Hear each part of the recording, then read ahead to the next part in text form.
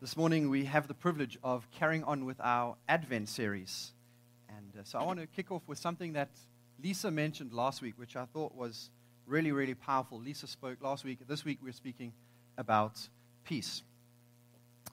And last week Lisa mentioned the culture of the Romans and how they were a culture that tried to conquer the world through their military strength and through their might.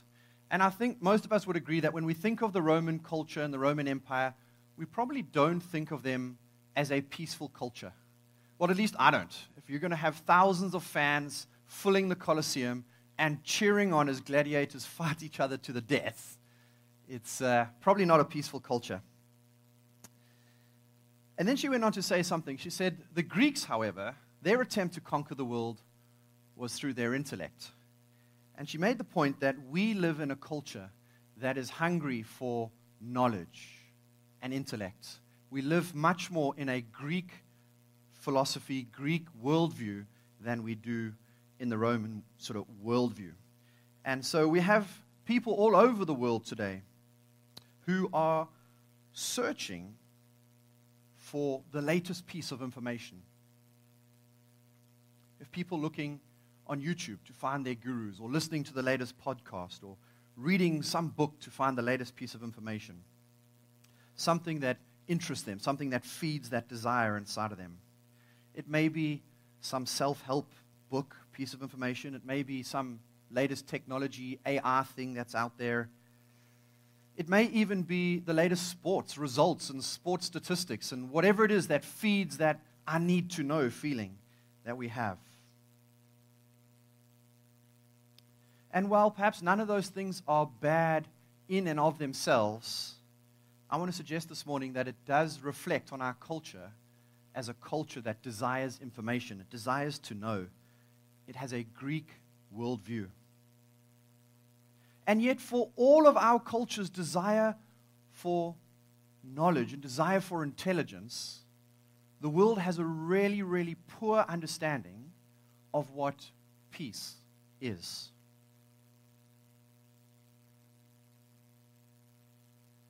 If you look at the dictionary will describe peace as the absence of war. Webster's dictionary says it's the absence of civil disturbance, and the Oxford Dictionary says it's freedom from external disturbance. And I find those definitions interesting because of two reasons. One is they're describing something by what it is not, and the next is that they're describing peace as an external thing. I would suggest that describing something by what it is not is a really poor attempt to describe what it is. Imagine for a moment you had never seen a lion, and I had to try and describe a lion to you by saying a lion is not a bear. It does not have brown fur, it does not hibernate, and it does not catch fish in the river. I would suggest you still do not know what a lion is. So if we live in a culture that is so desiring of intelligence and information, why is the world not able to describe what peace is? Because the world doesn't know peace. The world does know the absence of peace, and hence it attempts to describe peace as the absence of.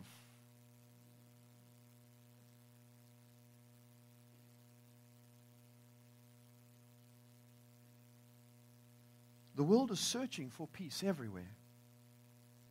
But the peace of God can't be bought. It can't be discovered by taking some self-help course or reading some self-help guru's guide. The world does not know the peace of God. The world cannot have it. Kira and I recently had an interesting experience. We were gifted 2 tickets to a restaurant in Kitsilano, which was really interesting. We arrived outside the restaurant, and literally while we're still on the sidewalk, they gave us the menus and they asked us to order then and there, before we went inside. Because the restaurant is pitch black. It's not like when you go inside, it takes your eyes a while to adjust. We were inside for 2.5 hours, and for 2.5 hours we would not see our hands in front of our faces. It is pitch black. So you have to order outside to read the menu. And they open the doors and the waiter comes. The waiters in this restaurant are blind. Amazing experience. And you literally form a chain, hands on shoulders with your waiter, and he leads you to your table. And you feel where the table is, you feel your chair, and you have seats. And that was the last thing I saw until we left the restaurant 2.5 hours later. I remember once, Kira needed the washroom. I was like, well, I don't know where the washroom is, and if I did, I couldn't tell you how to get there. Because there's other people, there's multiple tables. I can hear other tables having a good time. But I don't know who they are, I can't see them. I quickly realized that the name of our waiter was very important. I was like, most restaurants, if I'm honest, when I go to them, I recognize my waiter as he or she comes past. But I'm not so good at remembering their names all the time. That restaurant, I needed to know the name of my waiter. We called him, and he came over, and he led Kira to the washroom. And Kira was finished. She called him, and he came back, and he led her back to the table. And I feel like the world, when it comes to peace, is totally lost in the dark. They don't know the name of who to call on to come and lead them. We live in a world that is currently, Nick alluded to this already this morning, we live in a world that is currently has the highest rates in its history of suicide, the highest rates ever of addiction, the highest rates ever of depression and mental health issues. We live in a world that is totally lost in the dark when it comes to peace, and they don't know who to call. However, sometimes as Christians, we're also searching for peace. If you asked a Christian like me who does not speak any Hebrew, if they know one Hebrew word, they probably know the word shalom, peace. The Apostle Paul opens almost all of his letters to us in the New Testament with the words grace and peace to you as Christians, to me as believers. There's this incredible passage in Luke chapter 2. We know the story well, where the angel comes to the shepherds and he tells them that the Messiah has been born. And we know the response of the shepherds is that immediately they leave and go and find the Messiah. But this verse, chapter 13, is between the angel speaking and the shepherds going in search of the Messiah. It says this, it says, suddenly a great company of the heavenly host appeared with the angel, praising God and saying, glory to God in the highest heaven, and on earth, peace to those on whom his favor rests. Isn't that amazing? If his favor rests on us, we can have peace as believers. Oh Lord, give us your favor. Give us your peace.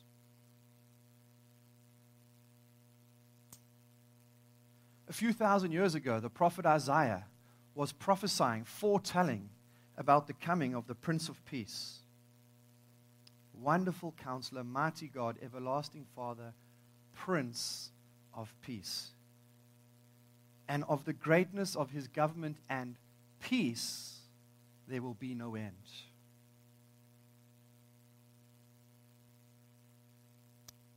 Numbers chapter 6, such a well-known scripture.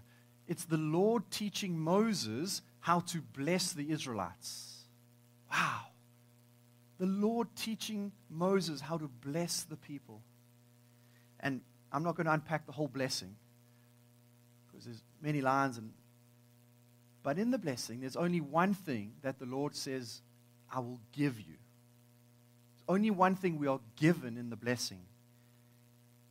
The Lord turn his face towards you and give you peace.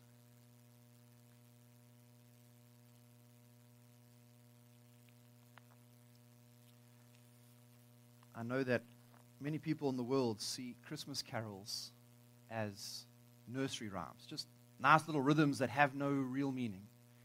But actually, there's so much truth in so many Christmas carols.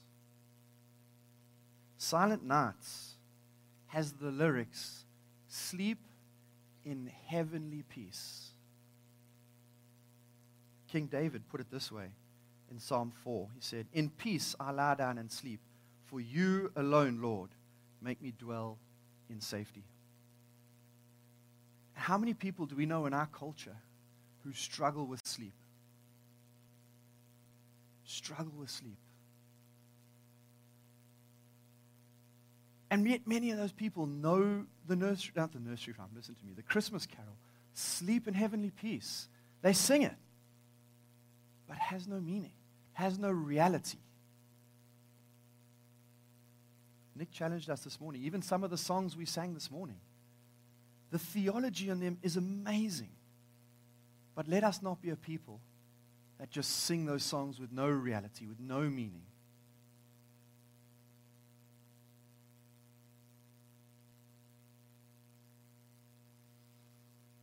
The peace of God assists us to hear the Father. Matthew chapter 3, Jesus gets baptized, and it says this. It says, "As soon as Jesus was baptized, he went up out of the water. At that moment, heaven was opened, and he saw the Spirit of God descending on him like a dove and alighting on him. A voice from heaven said, 'This is my Son, whom I love, with whom I'm well pleased.'" I find it so interesting that of all the pictures the Holy Spirit could have chosen to represent himself, he chose a dove. And doves are birds of peace. I pictured someone sitting on the beach in summer, about to enjoy their French fries, and they grab a French fry out of their packet, and as they're about to enjoy the first taste, if it's nice and ketchup-y, and a bird swoops down and rips the French fry from their fingers, and off goes the bird. And all their friends laugh. That bird could be a seagull, could be something, but that bird will not be a dove. Because doves are birds of peace. It may be a pigeon, but it ain't going to be a dove. If you go anywhere where there's busyness and hustle and bustle and commotion, you will find birds, but you won't find doves there. Doves will be sitting high up in the trees, the top of the buildings, removed from that commotion, that busyness, that hustle and bustle. They're birds of peace. And so immediately that Jesus gets baptized, the Holy Spirit chooses a symbol of a bird of peace to come and land on Jesus. And then the Father speaks. And I believe when we have the peace of God, it becomes easier for us to hear what the Father is saying to us, over us, and through us. And I believe that the enemy knows that if he can disrupt our peace, it becomes more difficult for us to hear what the Father is saying to us, over us, and through us.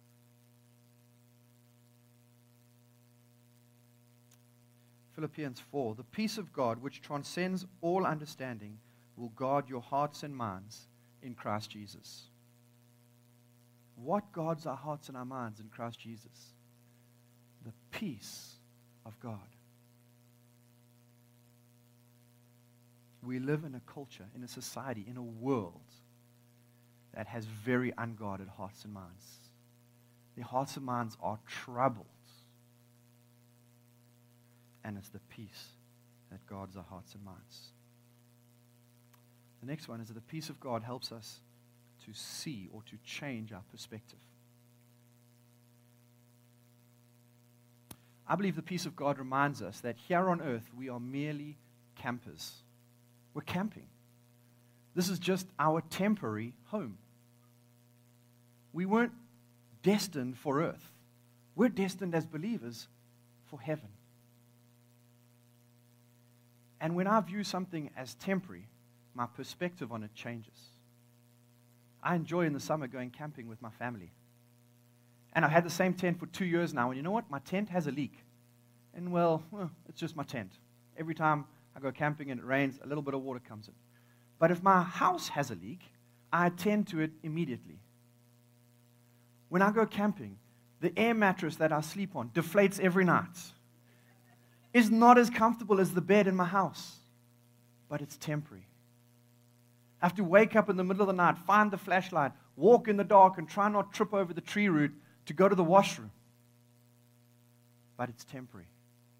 I don't have a fridge in my tent, but it's temporary. My perspective on things that are temporary and things that are eternal changes when we have the peace of God.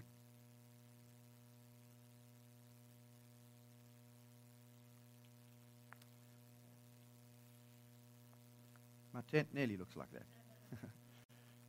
This last summer, my bonfire didn't look like that because we couldn't make bonfires. John chapter 14, Jesus speaking, and he says, "Peace I leave you, my peace I give you. I do not give you as the world gives you. Do not let your hearts be troubled. Do not be afraid." Wow. How many people in this world are walking around with troubled hearts and fear? And Jesus says, "My peace I give you. Do not let your hearts be troubled. Do not be afraid." In Daniel chapter 3 with Shadrach, Meshach, and Abednego, it's an incredible scripture of three men. I'm sure many of us know it well, who are summoned by the most powerful man on the planet, King Nebuchadnezzar. He knows them by name and he summons them because he is going to kill them by burning them to death in a furnace because he hates them that much. Now I want to suggest if the most powerful man in the world knows your name and he summons you to kill you, your external circumstances are very troubled. And yet their response shows us that their heart is not troubled. They don't respond in arrogance. They don't respond in sort of passive aggression. This is their response in Daniel chapter 3. They say, "We do not need to defend ourselves before you in this matter. If we are thrown into the blazing furnace, the God we serve is able to deliver us from it, and he will deliver us from your majesty's hand. But even if he does not, we want you to know, your majesty, that we will not serve your gods or worship the image of gold you have set up." Wow. What is it about these three guys? What have they got? They can speak to King Nebuchadnezzar like that. Wow. There's peace.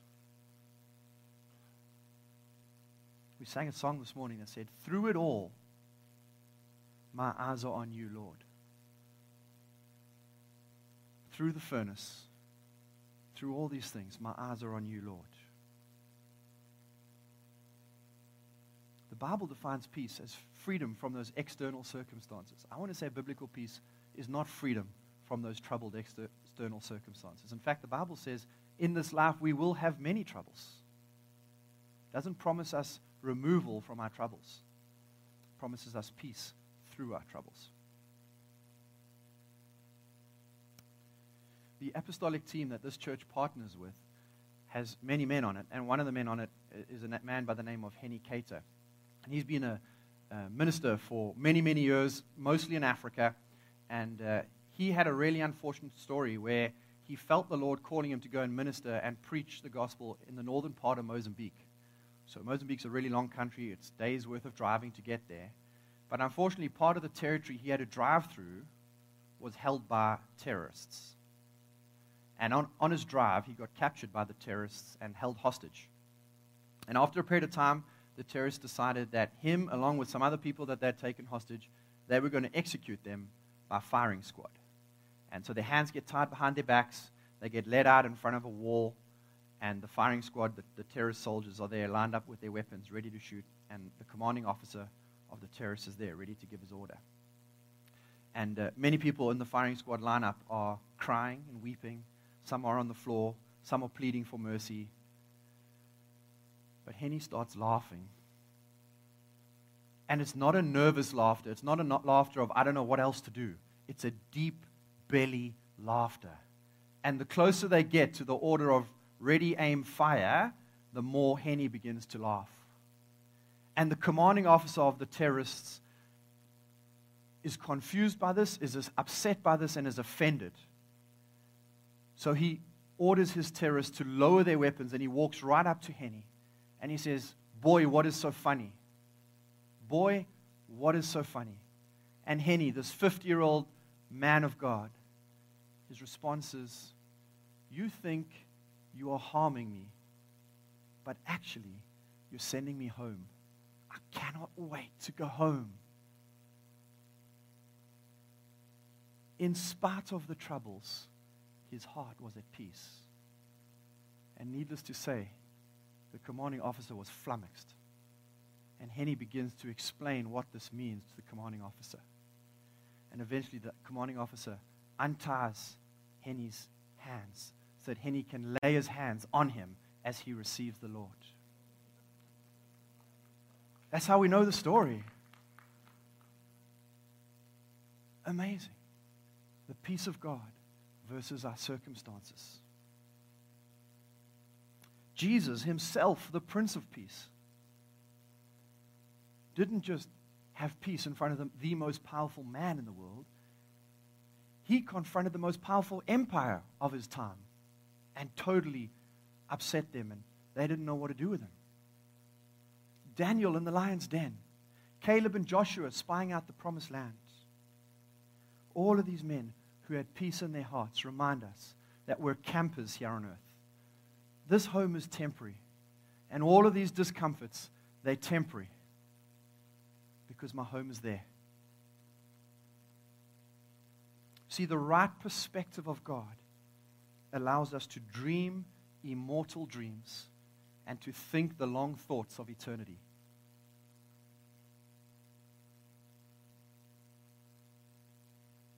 Point number 3. Receive. The peace of God is given to us. John 14, Jesus speaking, he says, we read this already, peace I leave with you, my peace I give you. He's speaking to believers here. He's speaking to you and I if you're a Christian.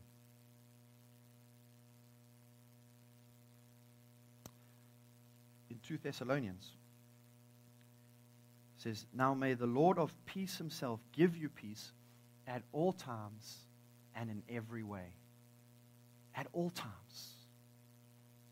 See, our peace, the peace of the Lord that God gives us is not meant for only when circumstances are going well. It's at all times in every way.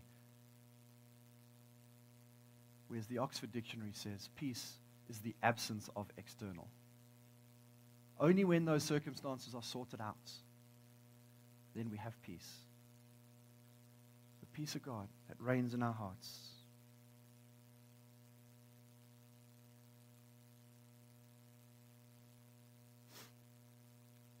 Last week, Lisa spoke about the Commodore 64. I had to go and Google it. I didn't know what it was.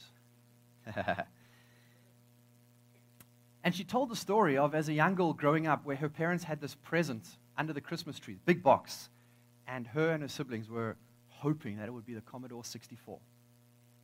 And it turned out to be a pair of Wellington gumboots. And the initial disappointment, perhaps, when they opened the box and saw it was just a pair of gumboots. But she went on to say that actually her parents knew best, and they had so much fun in those gumboots. I want to say, when something is being given to us, we don't have the right to say what that is. When God is giving us peace, we don't have the right to say, God, I'll take your peace in this situation, but in that thing,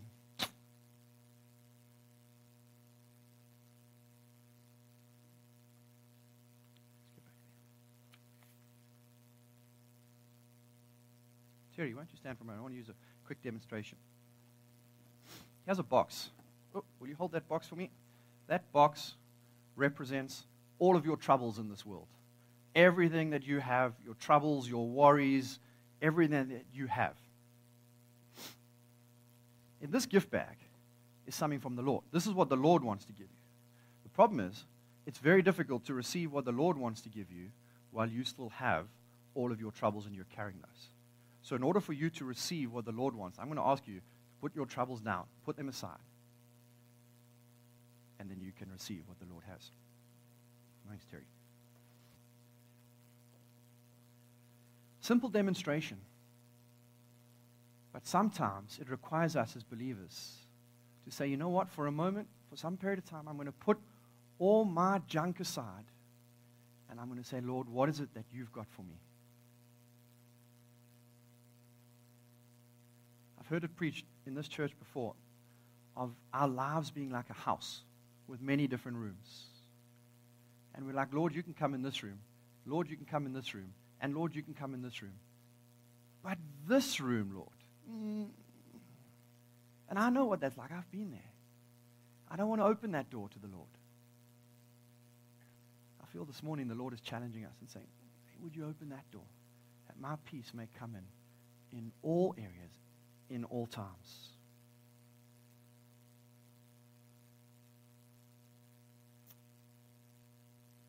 I feel this morning that the enemy has trapped some believers with the snare that it's very easy to become ensnared in, and that is the snare of commotion, of hustle and bustle, of busyness. Just so busy. And sometimes that snare initially can actually feel good. It feels like I'm being productive. I'm being efficient. But if we stay in that place for too long, we begin to feel restless. And if we stay in there a little longer, we begin to notice that our peace is missing. This morning, I believe the Prince of Peace would like to give you peace.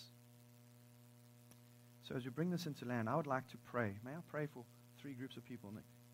Thanks. I'd like to pray for people who would like to receive the Father's peace so that they may hear what He's saying.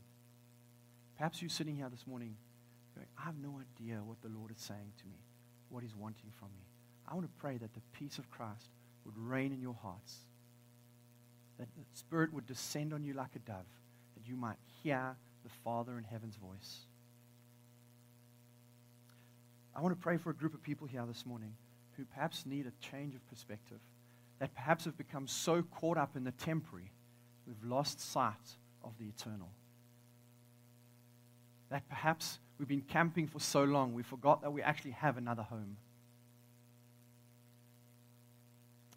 And then lastly, I want to pray for perhaps someone who's never met the Prince of Peace and never known what it is to have God's peace, haven't given their lives to Jesus. I want to pray for those 3 groups of people. So can I ask us to stand as we pray?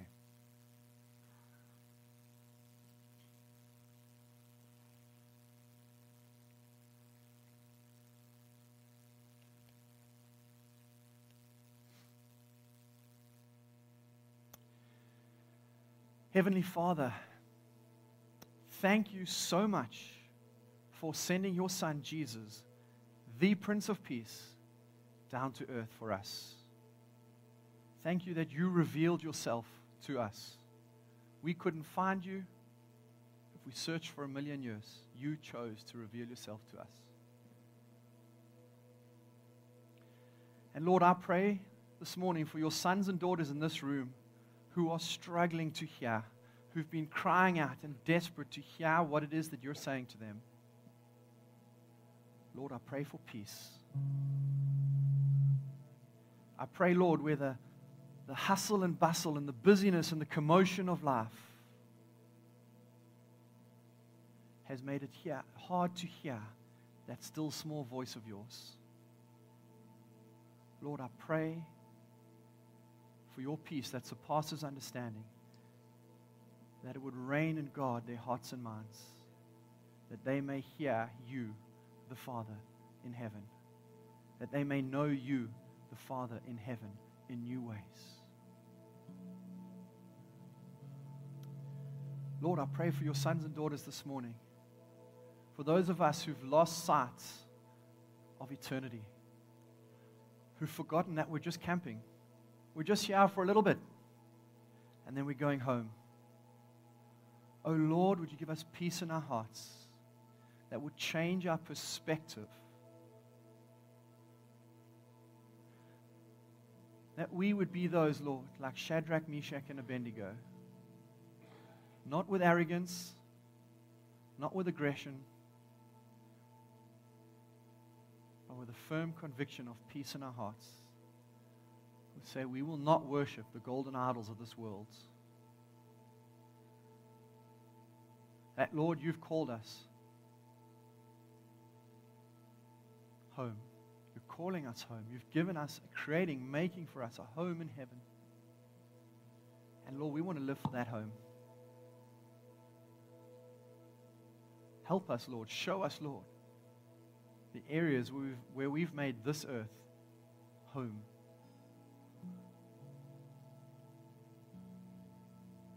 where we've made the things of this world the focus, the center point, where we've focused on the troubles, where we've complained about the worries of this world. Thank you, Lord, that you call us above that with your peace. And Lord, I pray, if there's anyone here this morning who's never met the Prince of Peace,